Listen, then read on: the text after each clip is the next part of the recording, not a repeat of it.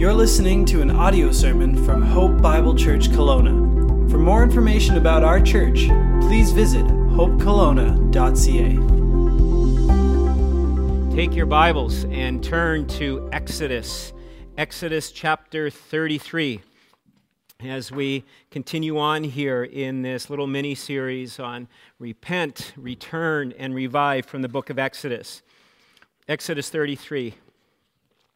We'll be looking at that in just a couple of moments. But I wonder today how many of us might admit today, right where you're at, to being disappointed, to being defeated, to be perhaps even doubting, and maybe even cynical. That's been a part of your thinking this past week and perhaps even today. As COVID and winter kind of wears on, there is a weariness. We've talked about it in our home. Charlotte and I have talked about it with others, that there's just this weariness going on. Mid-January can oftentimes be a tough time of year, kind of the post-Christmas kind of, blues or whatever, and it's a difficult time for discouragement and depression oftentimes for people. And sadly, this discouragement and depression, it can show in so many different ways.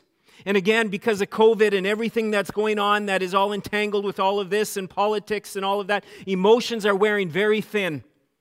Anger, lashing out, frustration, fear, hopelessness, hurt because of what other people have said and what other people have done. Perhaps in love or sometimes not even thinking and sometimes not in love. The struggles are real. And it's true. None of us, we've never been this way before. And so in a sense, we want to cut one another some slack. But we just can't just hold on and just kind of hope for the best and excuse the way that we're living. No, there's hope. There's help. And it's found in God's Word. Paul Tripp, in an article that I read recently, describes some of the signposts of a disappointed Christian. What are some of the signposts that you are a disappointed follower of Christ today? And there's 6 of them, and you may want to write these down. And the first one is a disappointment ultimately with God. You're disappointed today because life, things haven't gone as planned. Things haven't gone as you have hoped for. And you thought that God promised certain things or things would happen in a certain way, and it hasn't gone that way. Or maybe another one is a lack of motivation for ministry. That can be a sign that you are a disappointed Christian today. That you have no desire to want to really serve the Lord. You've kind of dried up. Or maybe your life is so busy that you've programmed yourself with so many other times, there's no time for anything. And even when it comes to the idea or the thought of ministry, you're negative, you're cynical, you're picky. Maybe you're numbing yourself. Maybe you're numbing yourself and you're looking for certain escapes. Perhaps there's disappointment that you've experienced and so you're numbing yourself with busyness, either at work or hobbies, maybe binge watching, maybe binge scrolling, useless, maybe even some informative things at times online, but you're just kind of just filling in time. Or maybe you're overindulging in food, in alcohol, in meds, cannabis, pornography. Another sign of a disappointed Christian is perhaps the envy of other people's lives. You look at others, and the words that come to mind is, must be nice. Must be nice to have that kind of a life. Must be nice to have that kind of money. Must be nice to have that kind of a family. Must be nice. And there's a dissatisfaction. There's this envy, thinking, oh, it must be nice. Another sign of a disappointed believer is letting go of the disciplines of faith. Why read God's Word? Why pray? Why even go to the tent of meeting that the church has been having these last number of weeks? Why be part of a small group? Why encourage other people to believe in Jesus when I'm not even sure if these things are actually working? These things don't seem to be making a difference in my life, so why should I even be telling other people about it? The last one, experiencing a greater susceptibility to sin and temptation. Disappointment with God and all these others here that we've talked about here, just quickly looked at, are leading you down a path into some areas that you even told yourself or you never thought you would ever go down when it comes to areas of temptation and sin. Don't do it. Don't go there. You see, in Exodus chapter 32, 33, 34, where we've been parking the last number of weeks, Moses, the leader of the Israelite nation, had some definite reasons to be a defeated leader, to be a discouraged leader, to be a disappointed leader. He was discouraged and frustrated and angry and confused and at times he just wanted to give up. Here he's leading a charge of people, 2 to 3 million at least. And you see, he and the people had never been this way before. They had never gone through ended up in the wilderness like they had and experienced all that they experienced. And now they are wondering, okay, what's next? And in this group of people, in this group that he was leading, there was a lot of stubbornness, a lot of immaturity, a lot of anger. There was a lot of rebellion, and it was all coming out. It was all puking out, and it wasn't very good. But instead, Moses, he didn't give up. Instead of giving up or giving in, he pressed in. He pressed into what God would have. And here we see, in these chapters in Exodus, we see a man provoked to prayer. A man who ran to God. A man who came to the end of himself and said, I don't know what to do. I don't know where else to go. I have no better place. I have no other place to go, rather, only to God. And today, loved ones, if you would take and you would admit at least 1, 2, 3, 4, 5, or 6 of those signposts we talked about, and you and I, our only recourse, our only action, our only hope is to run to God, is to run back to Him. That's the only way forward. And it's learning what we're going to learn here today in God's Word, and not just learning it, but applying it. And it's coming to the point of surrender in our lives. There's an initial point of surrender where we say, I'm done, time out, I'm done, tapping out, I'm done. But then it's a daily occurrence in our lives. And it comes down to, God, I can't. God, you must. God, I'm yours.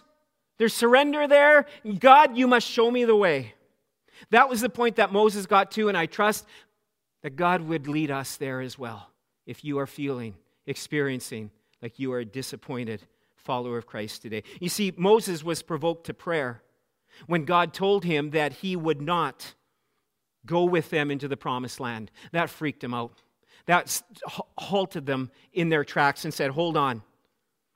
The idea, the thought that they could have success without God's presence, it provoked Moses to prayer, to a serious, sobering, smelling salt session where it's just like, I got to pray. I need to seek God. And we've been talking about 3 levels of prayer. We've discussed 2 of them. We're going to do a quick recap, and then we're getting into the third one today. 3 levels of prayer. And this was do or die for them. And these same levels of prayer are do or die for us spiritually. Do or die when it comes to the quality of life that we can expect and that we can live here on this earth. And we see these levels of prayer so crucial then in the life of Moses and for the people of Israel, and they're so crucial for us today. They're so crucial for God's people. And the first one is the prayer for God's pardon. This is a prayer for forgiveness. This is a prayer of confession of sin. And we see this in Exodus 32. And you see sin unconfessed, sin undealt with, sin that is held onto with a form of rebellion and excuse giving towards it causes a barrier between us and God. And God hides His face. It grieves the Holy Spirit. The Holy Spirit cannot work, cannot flow. His power is quenched, the Word of God says, in our lives when there's unconfessed, undealt with sin. And therefore, we don't experience God's presence. We don't experience God's peace. We don't experience God's fruitfulness, the fruit of the Spirit. We're not growing in love, joy, peace, patience, kindness, goodness, faithfulness, gentleness, self-control. Why? Because we've quenched the Spirit of God. And so now we're just faking it. Trying to fake it till we make it. This is a level of praying that you and I must do every day. A prayer for God's pardon, a prayer for God's confession, for God's forgiveness. And it's coming before God daily. And oftentimes, many times throughout the day, God, I have sinned. Please forgive me. And the good news is 1 John 1:7 says that the blood of Jesus Christ cleanses us from all sin. All and every sin is cleansed by the precious blood of Jesus Christ, but we must confess it, as it goes on and tells us in 1 John 1:9.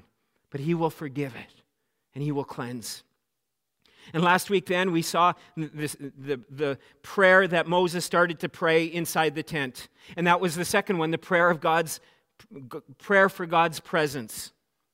And it was pleading with God, you must go with us. If you don't, we would rather stay in the wilderness, in this dry, barren, ugly, fruitless wilderness. We'd rather stay there than to go into the promised land without you. You see, and what Moses is saying here, and kind of the story and the truth and the reality behind it, Moses is saying there is no place, there is no wealth, there is no pleasure, there is no relationship, there is no friendship, there's no marriage partner, there is nothing on this earth that will truly satisfy the human heart, the human life. Only the presence of God can fill. Only God's presence. And this shows how much we need God in our lives. And this shows us how much Moses valued the presence of God. That he was on his face. He was there in the tent before God. And he says, God, you must go with us. Because we can't. We don't want to go a step further. Do we make that a part of our daily prayer? God, would your presence go with us? That needs to be a daily part of our prayer before we leave the house. No, even back it up a little bit. Before we even leave the house, before our feet even hit the bed, oh God, or feet hit the floor from the bed, we need to be asking God, would your presence go with me today? Would your presence go? Fathers, we need to be praying this over our family. Would God's presence go with our family, with our wife and our children? If you have grandchildren, that God's presence would be with your grandchildren. They would come to know and love and cherish the presence of God. Pray that daily. We must do that. And God answered Moses' prayer for pardon. He answered Moses' prayer for presence because he says, okay, Moses, I'm going to go with you. And I just love, as we see this happen, we see that Moses gets what he's been asking of God. And it's like, yes, but Moses isn't done. Oh, I love the tenacity of this guy. It's so awesome, the boldness that he has. And this is where we can learn from him. And we must approach the throne of grace. We must approach God with the same kind of boldness, but it's got to be a biblical boldness that we have. And so let's learn this biblical boldness that we see here with our dear brother Moses. The third level of prayer is the prayer for God's glory. Let's pick it up in verse 17 of Exodus 33. And it says in verse 17, and the Lord said to Moses, this very thing that you have spoken, I will do. For you have found favor in my sight, and I know you by name. So God tells Moses, okay, I'm going with you. But then verse 18, I love it. Take a look at it. Make sure you're looking in your Bibles. In verse 18, he says, Moses said, please show me your glory. He's saying to God, in this statement, God, please show me as much of yourself as I can take. I want it full on. God, show me your glory. This is an audacious request. Moses, what he is praying here, is for more of God's glory to be revealed to him. Now, when you think about it, what Moses has already experienced, he's experienced the burning bush.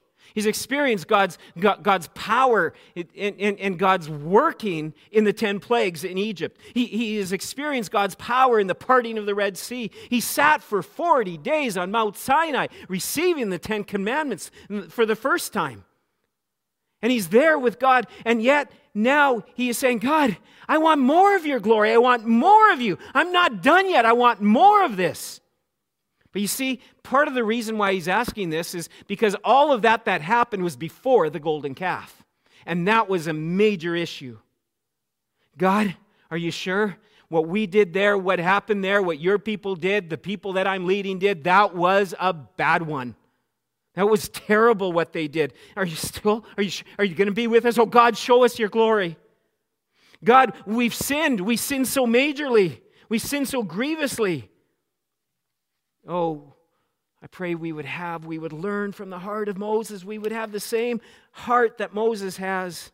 that above all things, in all things we would desire more and more of God's presence and more of God's glory in our lives. As I said, this is a huge ask that he makes. You see, God's glory is almost impossible to comprehend, even to start describing it. The moments we have here together will just give us a little small smidgen understanding of what God's glory is really all about. John Piper defines God's glory as this: the infinite beauty and greatness of God's manifold perfections. That's the glory of God. I mean, that's one statement of it. That's not the full on. But it's a pretty good summary. The infinite beauty and greatness of God's manifold perfections. That's just infinite right there. And look what God says in verse 19. And it says, I will make all of my goodness pass before you, and will proclaim before you my name, the Lord.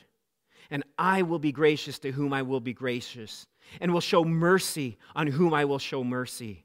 But he said, you cannot see my face, for man shall not see me and live. And the Lord said, behold, there is a place by me where you shall stand on the cleft of the rock. And while my glory passes by, I will put you in a cleft of the rock, and I will cover you with my hand until I have passed by. Then I will take my hand away, and you shall see my back, but my face shall not be seen. So the Lord says, I will be gracious. I will answer. I will show you my glory, but you cannot see my face. You only get a glimpse. You only get a little bit. You get a little bit of my back, because you cannot see. No human can see my face and live. And you know what? Perhaps you've done this like I have in my immaturity, in my younger years, where you've kind of had it, and you're kind of confused, or you're kind of mad, and you're just really wondering, and you say, God, I really need you to show up right now. I need you to show up in my life. I need to show up in this situation. God, reveal yourself to me. We need to be so thankful that God has not answered those prayers in the way that we perhaps have asked. Or at times when people say, when I get to heaven, I'm going to go and I'm going to have a little talk with the big guy. Don't even talk like that. I mean, that is so foolish to even think that. The holy, majestic, mighty God, holy upon holy. And we need to be thankful that God doesn't answer prayers like that, because if you and I did do that, we would be a giant or a small ash heap on the floor if God truly showed up in the way that at times we've asked him to. When Ezekiel, man of God, was confronted with the glory of God, he was on his face.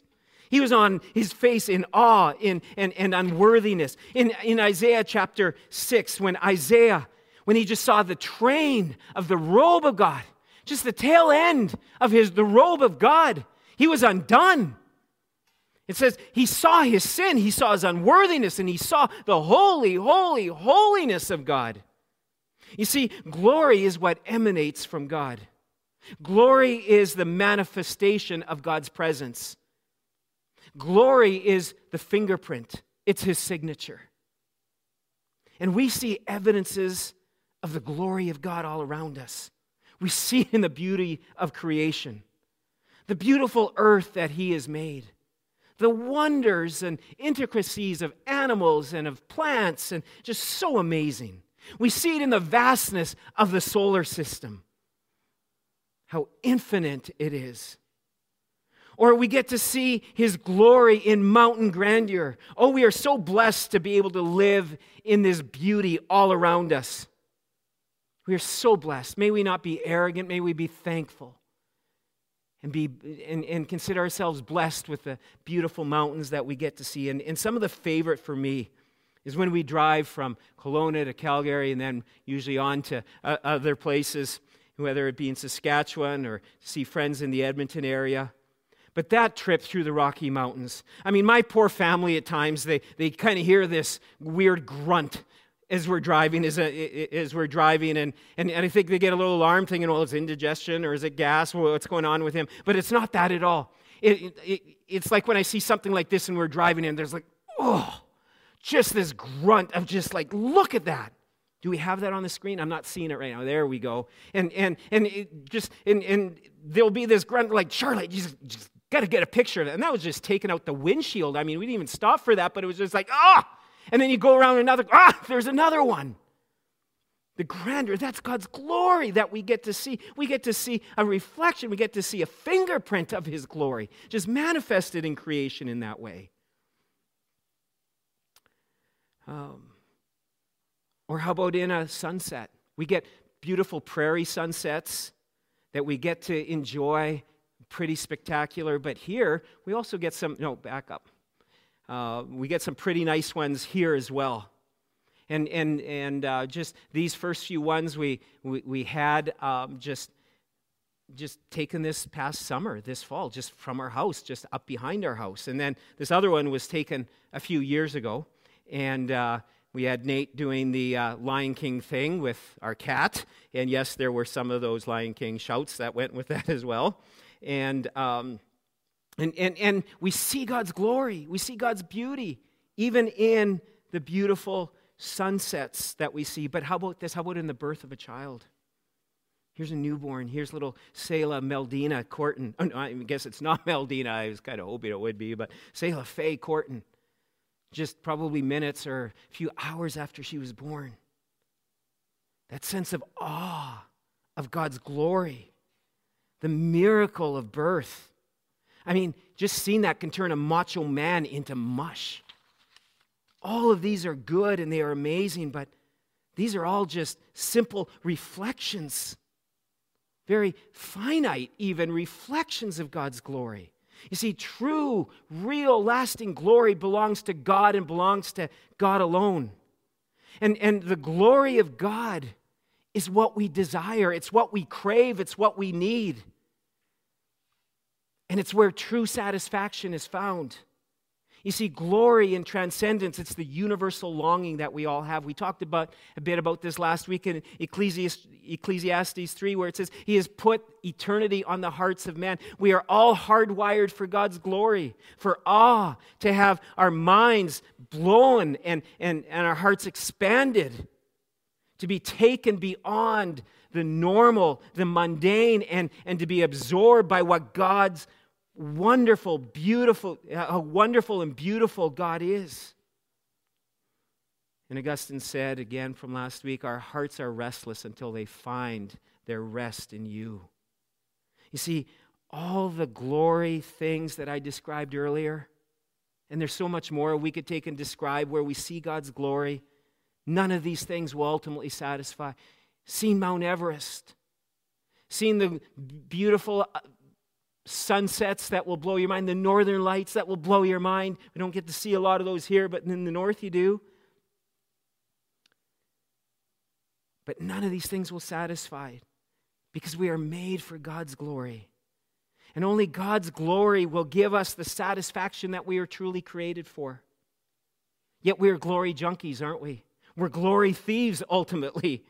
We are addicted to it. We want glory. We want personal glory. We want to seek this kind of glory, but we look for it in lesser things and we settle for it in lesser things, and it never satisfies because all human glory is simply an illusion. Let's say this glass mug here, this wonderful glass mug, is your and my glory. This is a lot of represents yours and our goals, our achievements, our successes, our accomplishments, our awesomeness, our possessions, our careers. This represents a look at me, I'm amazing. But honestly, your glory, my glory, it's not even really fully, we don't even have this much glory. You know how much glory you and I actually have? Take this. The amount of glory and greatness and accomplishments, whether it's someone who works hard all their life and raises a family and there's glorious accomplishments in that, or if you're a famous athlete or someone who does great and mighty things in the education system, whatever it is, it doesn't matter. We all basically have the same amount of glory. You know how much glory you actually have? It's like on the very end, are you seeing it? There it is. Oh, there it is. There's your glory. All your life achievements, all your life successes, everything. Oh, there's another one. There's another one. That's all. That's your glory. That's my glory. And when you take and compare a little droplet of glory in our lives to the ocean of God's glory, to the ocean of His majesty, there's absolutely no comparison. No comparison at all whatsoever to the vastness. You see, God's glory is vast, it's beautiful, it's flawless, it's wide, it's deep, it's infinite, it's amazing. And yet for some reason, we think we are so awesome, and we look to find satisfaction in the nice little test tube of glory. That's all we have. That's all we can achieve. And God, His glory is so much greater. And yet for some reason we settle for this. And we need to lay down the droplet and say, I'm not living for my little droplet of glory, wherever this is now. I'm not living for my droplet. No, I'm living for God's glory. I desire to live for God and pursue and to seek and ask for God's glory.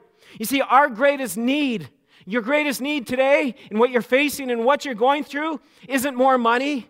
It's not having things change on the political or on the economic or when it comes to COVID or anything like that. That's not your greatest need. Your greatest need isn't to see everything change in your family and things to go much better. Your greatest need isn't for physical healing. No, it isn't.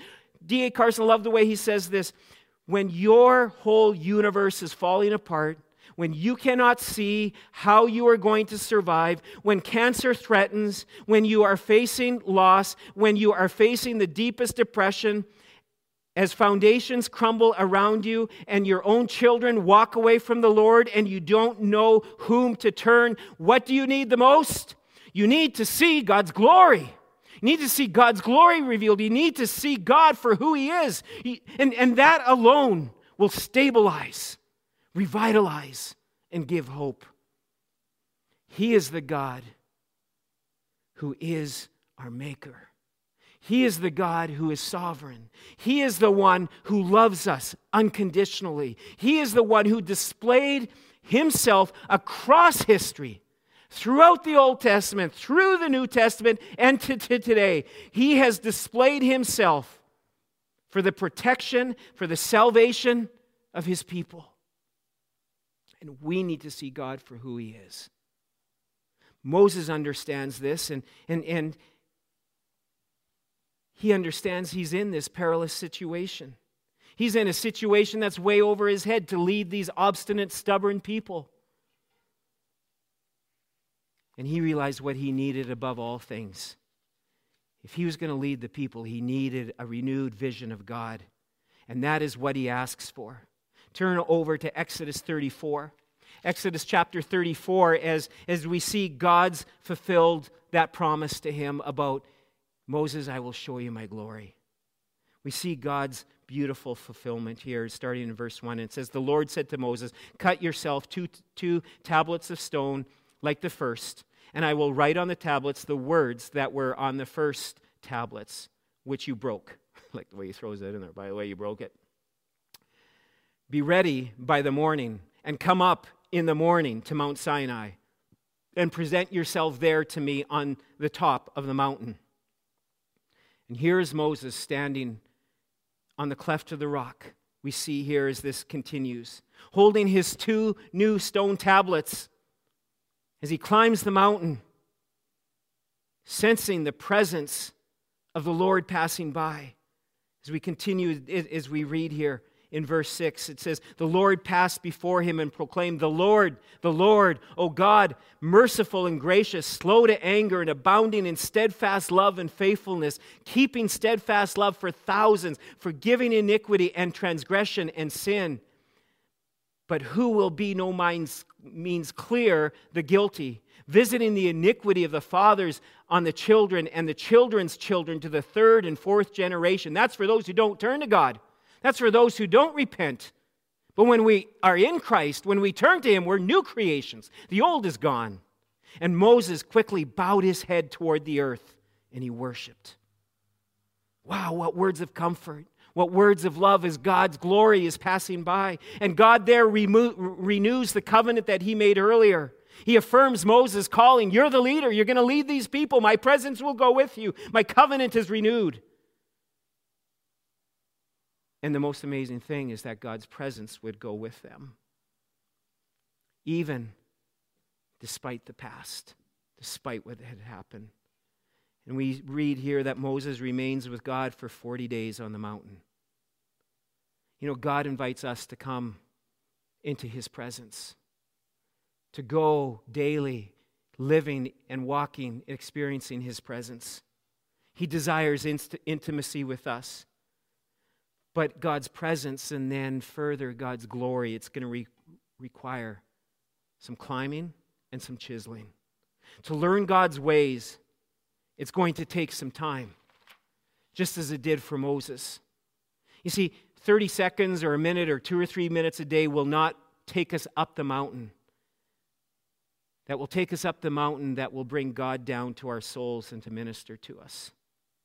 And I say this, reading books, listening to podcasts or worship music, those are supplements.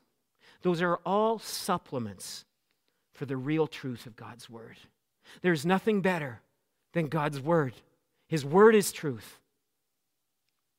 And if we are going to get a glimpse of God's glory, it will take time. It will take time to look and gaze upon the majesty of God that we see throughout his Word and explore his greatness as revealed throughout his Word in the Old Testament, in the New Testament. And it's going to take persistent climbing daily, time in the Word and chiseling, climbing and chiseling, allowing God's Word to change, allowing God's Word to form how we act and react. Here, this would be a great prayer for our lives, and I trust that it would be so true for each one of us. That at Hope Church, that you and I, that we would be the most satisfied, unsatisfied people. We would find our satisfaction in God, in his presence, in knowing that his glory is what is to be sought after, not our own, but that with that we would be the most unsatisfied people, wanting more of his presence, more of his glory in our lives. I wonder, for Moses, he was 40 days up on the mountain. What would 40 days do in our lives? 40 days of an all-out passionate pursuit of climbing and chiseling. Climbing and mining the deep depths and the glories and the beauty of God's Word that we see, and chiseling, allowing it to change and transform our lives. What effect would 40 days of a passionate pursuit of Christ have on our families, on our church, on our region, on our nation? 40 days of seeking God. 40 days maybe of getting off social media. And maybe some of us should be more than 40 days. 40 days off of Facebook, Instagram, TikTok, Netflix, sports, news, whatever is your vice. YouTube videos, whatever it is. The distractions, the things that you say are too busy that's keeping you from the Word of God. Get rid of them. And a passionate pursuit of climbing and chiseling and saying, God, you're more important than these things. God, I'm setting this all aside to pursue you. Look at what happened to Moses. And this, folks, I believe so much it can happen to you and to me. Look at what happened in Moses in verse 29.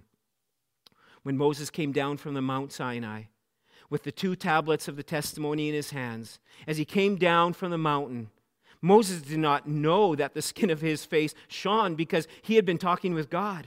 Aaron and the people of Israel saw Moses, and behold, the skin of his face shone, and they were afraid to come near. Remember, the first time, they were afraid to come near because he was mad and he was throwing some tablets around. But this time they're afraid, it says, because he's glowing. But Moses called to them, and Aaron and all the leaders of the congregation returned to him, and Moses talked with them. And afterward all the people of Israel came near, and he commanded them all that the Lord had spoken with him in Mount Sinai. And when Moses had finished speaking with them, he put a veil over his face. Whenever Moses went in before the Lord to speak with him, he would remove the veil until he came out. And he came out and told the people of Israel what he was commanded. The people of Israel would see the face of Moses. that the skin of Moses, his face was shining, and Moses would put the veil over his face until he went in to speak to him, to God again. His countenance has changed. 40 days with God, there was a glow. He was radiant, he was different, and he wasn't even aware of it, but everyone else was. This was a reflection of God's glory. This is what happens when we are in the presence of God. When there is a passionate pursuit of God, that He has it all, we're going hard after Him, things are going to look different. When we're pursuing His glory, there's an afterglow effect. You know, I understand in the revival in 1971 in Saskatoon, and that spread all over, especially here in Western Canada, even impacted Kelowna churches. One of the things that after the main session was over, people who could, and these meetings would go forever. It wasn't like, oh boy, we better be out of here in an hour or 90 minutes, I'm done. No, it would go on with preaching, with testimonies, with worship, and just thankfulness and praise. But then afterwards, they're like, we're going to have the afterglow. And so then they'd go down oftentimes to the church basement, and chairs would be set up, and they'd put a chair in the middle, and someone would go in there and say, and just start sharing what God was doing, with the sins they were repenting of, what God was renewing and restoring, and what God was teaching them. And people would be in tears, and the conviction of the Holy Spirit would fall upon the people once again. And someone else would go and they would share what they were just talking about, and it was called afterglow. It was the afterglow of God's glory and God's working in their life. Oh, how amazing that would be. Moses, he put a veil over his face because his face shone so brightly. But it wasn't just because of the glow, but it was also to represent that there was a veil between the people and God. Later on, when the tabernacle, and then even beyond that, when the temple was built, there was a veil that went across the entrance to the Holy of Holies. And that was the place on the Day of Atonement that the high priest, one day a year, would enter in, past the veil, into the presence of God. And the beautiful thing is, the epilogue of Exodus 34 here is actually found in the New Testament in 2 Corinthians chapter 3. Turn in your Bibles there. We see the beautiful end to this, or the continuation, I guess you could say. Because the Apostle Paul writes about Moses starting in verse 12, and he talks about this transformation, how he experienced God's glory and his face shone. But now, in the New Testament, and Paul is writing because of Jesus, because when Jesus cried out, "It is finished," and he took his last breath and he died, the veil in the temple was torn in two once and for all, declaring that anyone who calls on the name of the Lord will be saved and has access to God, to His presence, and to His glory. Let's read here in 2 Corinthians 3, starting in verse 17. And now the Lord is the Spirit, and where the Spirit of the Lord is, there is freedom. And when we, with unveiled faces, beholding the glory of the Lord, are being transformed into the same image from one degree of glory to the other, for this comes from the Lord who is Spirit. You see, because of Jesus, we are indwelt with the Holy Spirit. And when we walk by faith in understanding and in obedience to God's word, His living power, the power of the Holy Spirit, flows in us and through us. And we are transformed from one degree of glory to the next. And a result of this climbing and chiseling, of seeking to live in the presence of God and seeking His glory and not our own glory, we are transformed and we reflect more and more the character of God. And we are reflecting that glory to those around us. And because of Jesus, because of this access we have in Hebrews chapter 4, verse 16, we are then told, let us then with confidence, some translations say, with boldness, draw near to the throne of grace that we may find mercy and find grace to help in our time of need. Are you in a time of need? You can come boldly to the throne of grace. We're such wimps when it comes to prayer. We're so timid when it comes to seeking after God. But we can come with bold confidence based on what God's word says. Now, our faces won't literally glow like Moses, But the glory of God is reflected through the lives of God's children, where people start noticing something's different about you. You're changing. You're changing. You're becoming filled with more grace and love and mercy and forgiveness. You're not nearly as negative and cynical, and you don't have the bad mouth or the bad temper that you once had. These are the degrees of glory that we ought to be changed. There's more joy. The people we interact with on a daily basis, they ought to be able to see the character of God reflected in our lives through our attitudes and our actions. But I have to tell you, a lot of folks, I think we stink at this. They see our grumpiness, they see our cynicism, they see our rebellion, they see our pride. And I believe that so sadly this past year, I'm afraid that what many people are seeing in what we are reflecting is not the love of God and not a love for others. Folks, I need to just be blunt. There are incredible, sad, and great divides happening in some incredible ways. I think the anniversary for the first COVID case was this past week here in British Columbia. And what a little virus has done in dividing families and churches and longtime friendships all over the contentious issues that we are facing, because we all have certain convictions and opinions, and we're pretty free to share them, and we don't really care who we kind of stomp over with them. We are to consider one another. We are to love one another. We are to pray for one another. We are to forgive one another. We are to be patient with one another. We are to speak the truth to one another. You say, I am speaking the truth. No, and speak the truth of God's word to one another. You don't have the whole truth when it comes to everything going on politically, medically, virus-wise, that no one does. We think we do. We don't, but God does. We are to speak the truth of God's word to one another. You see, the glow of God's glory fades when we fail to spend time in God's presence, when we're not seeking God's glory, when we're seeking our own. And when we live in outright disobedience to what God's word says, when we are unloving, uncaring, unforgiving, when we try to bowl people over with our views and with our ways. Now, I'm sure that some of you have probably seen this clip from a few years ago. It's kind of comical, but it's so good, as this young brother calls out his young sister. Did you have a nap today? I didn't. But you need one. No, I don't. Isn't that awesome? You know, and just in the same way that girl needed a nap because she was overtired, I believe that many of us as God's children, we need time alone with God.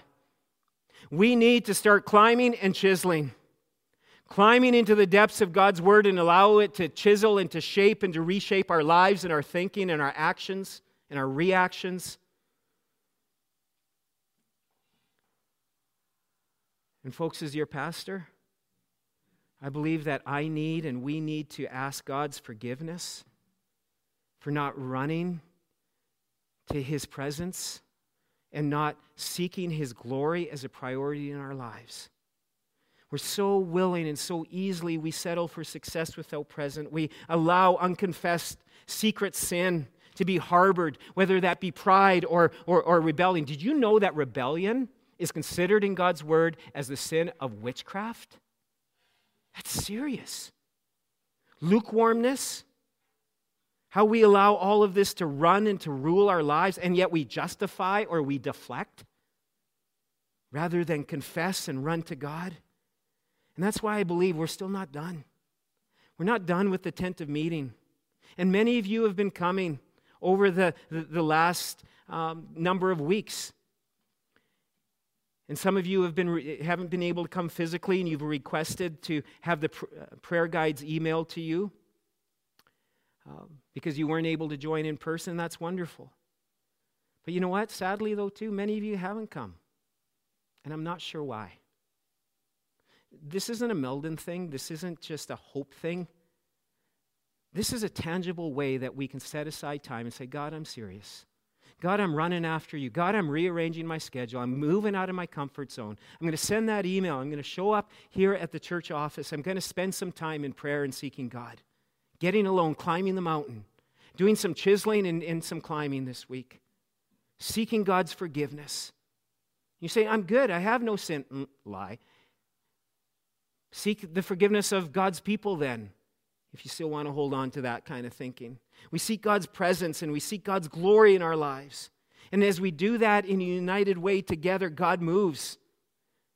And as your pastor, and together with the elders and staff, as we talked about it this week, we just feel this is the next, just the most important step. As we're exiting this office, it'll be a little chaos this week as the move is happening. But we believe that we're going to end our time in prayer and move to the new place in a season of prayer and a week of prayer on Tuesday and Wednesday from 9 a.m. to 9 p.m. or 6 a.m. to 9 p.m. The church office will be open for you to come and pray. And again, if you can't come, if you're unable to come, we'd love to email you the prayer guide, but you need to email us so that we're not making it easy. We're going to make you go through a few jumps for this. It's important. We want to finish strong here at First Mennonite, thankful for what God has done. But it's into the rest of 2021. How are we going to live this? Are we going to live seeking God's forgiveness, God's presence, and living and seeking His glory? Or are we going to just kind of back away from it? And oh, would we daily in our lives take time to pray, to seek God in these areas. Encourage you even to carve out time in your daily quiet time, whether that be early in the morning, partway through the day, or in the evening. Whenever that you spend that time with God, but not even asking Him for anything, not asking Him for a bunch of material stuff, but simply just reading the passages of God's Word and enjoying God and allowing God to speak to you and communing with Him, communing with the Almighty and praying, Lord, I love you. May your presence go with me, and God, would you show me your glory? Take time each day for that. And some of you here today, you've been watching, you've been listening, and you have a conscience that's condemning you. And you're thinking, there's just no way I can come into the presence of God because of the past failures and the screw-ups and where I'm at currently. But folks, if you turn and you return in humility and in brokenness and repent, confessing of those sins, you will be forgiven and refreshed. And God's spirit of renewal and forgiveness and revival falls upon us once again. And even in this, would we be desiring to behold the glory of God? Let's pray together. And so, God, even now, we just ask that you would just visit us in a special way, even right now, watching online, computers, television sets, phones, tablets, listening podcast of this, God. I pray that we would become the most satisfied, dissatisfied people. That we would be so satisfied in you that you are enough, but we would just want more of you. More of your mercy and your grace and forgiveness in our lives. More of your presence and more of your glory. God, in our failures, in our busyness, God, we repent of that and we turn and we desire to run to you. And this week, would we chisel and would we climb? And would we experience your hand, your presence, your glory in ways that we never have before? And I trust and I pray that whatever God is speaking to you about right now, that you would talk to Him, you would respond to Him. And you will tell Him what you desire to do by faith this week. If you don't know God today, this is the one and only way that you can know Him, and that is by accepting His Son, Jesus Christ, and what He did on the cross for you, and by turning to Him and accepting His sacrifice as the substitutionary atonement, payment for your sins, and believing that Jesus died on the cross and rose again for you. Believing by faith and receiving that, you will be saved. Father, meet us here. Lead us deeper into your glory, even now as we reflect on your holiness, on your majesty. Would you meet us in a mighty way? We're desperate for you. We need you. We pray this in Jesus' name. Amen.